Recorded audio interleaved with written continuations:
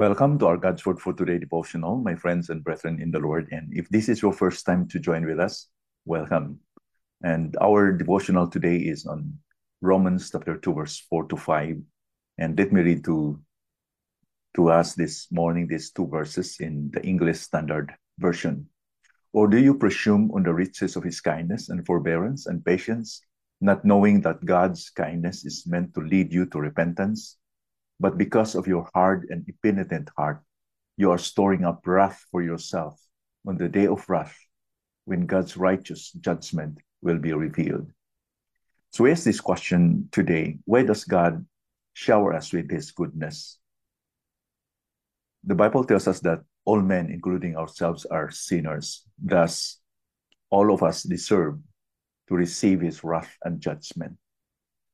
But in this particular chapter, particularly in the previous three verses, Romans chapter 2, verse 1 to 3, which we have learned yesterday, there were some people who might have thought that they are exempted. They are the moralists people. Most probably, they were predominantly religious Jews with few Gentiles, proselytes who sided with them. And they assumed that they had a special status with God because they are following the ceremonial law, and they are morally upright in their own eyes. They are self-righteous. So this kind of attitude has prompted them to be judgmental even to other Gentiles who are sinful, and they were complacent towards their own sins. This attitude is presumptuousness, plain and simple. So they are self-righteous, and they presume on or showing contempt for the riches of God's kindness, forbearance, and patience they receive from God. But despite their pride and arrogance, God has been good to them. Sadly, the receiving of the material blessings from God is interpreted as both a confirmation and approval of their self-righteousness, proud and arrogant spirit.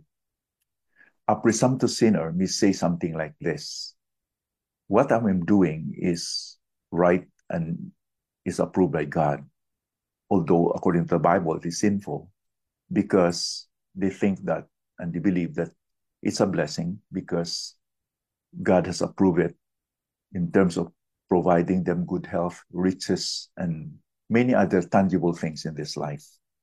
In other words, if a person is continuing in his sin, like for example, adulterous, he's a cheater, he's a liar, and then he's promoted in his job, he is doing good in his business, his good health, he will interpret it in this way, that God must be good to me and God must be approving these things that I do because he did not rebuke me or discipline me or judge me by the things that I'm doing, when in fact he blessed my work, he blessed my business, he blessed my life. I have good health, I have good family, and he continues to do his own wicked and evil practices. God's goodness and mercy are poured towards undeserving sinners, as he sends both sunshine and rain to all. Remember, when God will send his rain and his sunshine, it's not only for a selected few, it is for everyone. We call this the common grace of God, the goodness of God. God's kindness and patience should not be interpreted as his approval to our sins. Take, for example, a tardy and irresponsible student who always passes papers late. And all the time, his kind teacher has been patient and have tolerated him. Until one day, the teacher penalized him. His response was not expected, as he said, "Sir, since my freshman days until now, I have been okay because I have passed all my subjects. You are so unkind to flunk me now that I'm a graduating student." So what can you say about this guy? As he continues to receive the goodness of his teacher, he assumed that it was an entitlement, that he deserves to pass because he has been tolerated by the teacher many times over. In fact, in all his tardiness and his lateness or passing his papers in the past, the teacher has been good to him, but he interpreted it as an entitlement. So we ask this question today: why God is patient and kind to the world full of sinful people? Why does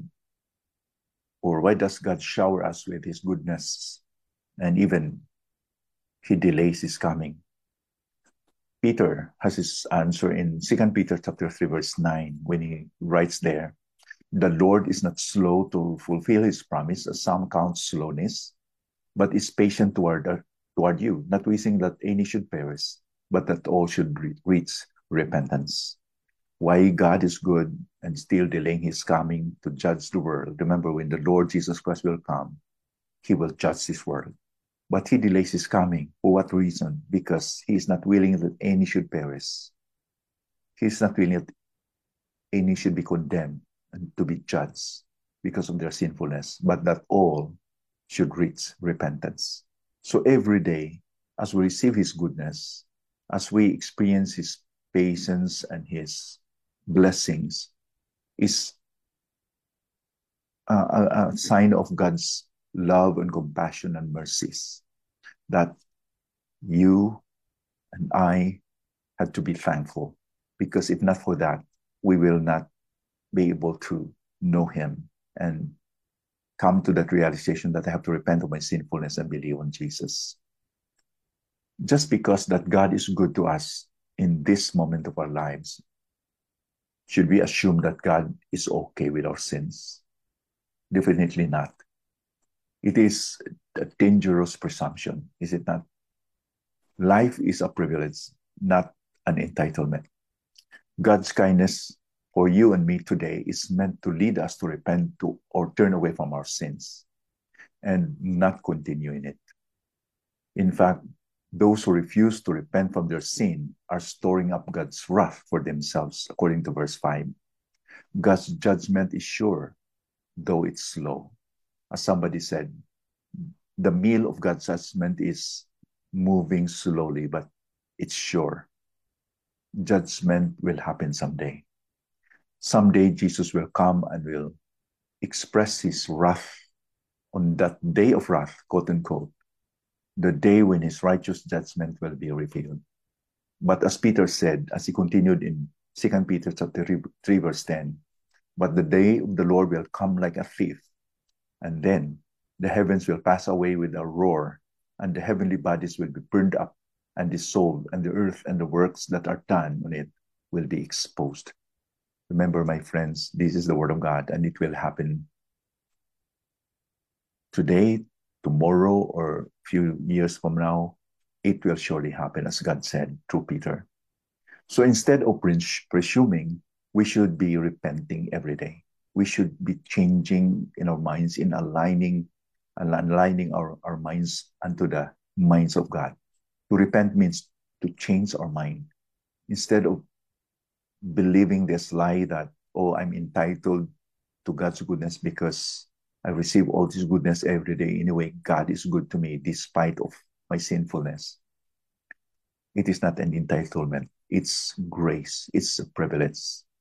But as Peter exhorted us in 2 Peter 3, verse 11 to 13, that he will come and then dissolve everything in this world because he's going to judge this world. Let me read what Peter has written in 2 Peter 3, verse 11 to 13. Since all these things are thus to be dissolved, what sort of people ought you to be in lives of holiness and godliness, waiting for and hastening the coming of the day of God, because of which the heavens will be set on fire and dissolved, and the heavenly bodies will melt as they burn. But according to his promise, we are waiting for new heavens and a new earth in which righteousness dwells. So this prospect or this hope, we're looking for this hope, blessed hope, the glorious appearing of our great God and Savior, the Lord Jesus Christ.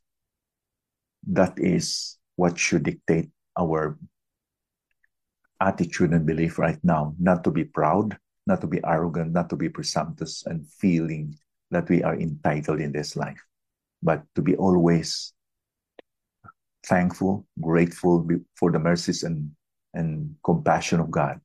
It is of His mercies that we are not consumed. Lamentations 3:22 and 23. Great is His faithfulness. Remember, God's goodness is not given to us or is not shown in order for us to be presumptuous, but to be repentant.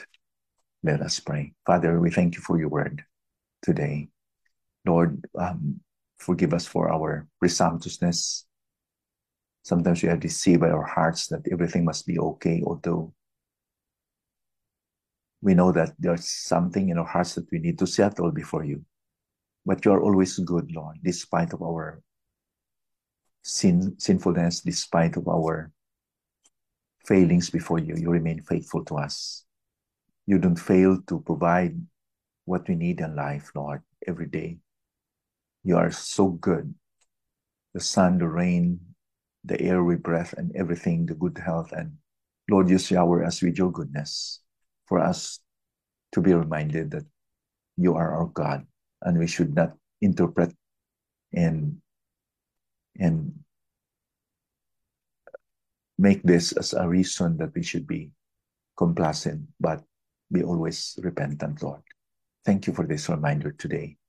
I pray that those who have not trusted the Lord Jesus Christ as yet, that they will have their eyes open and will believe on the Lord Jesus Christ and trust Him as their Savior and be saved wonderfully.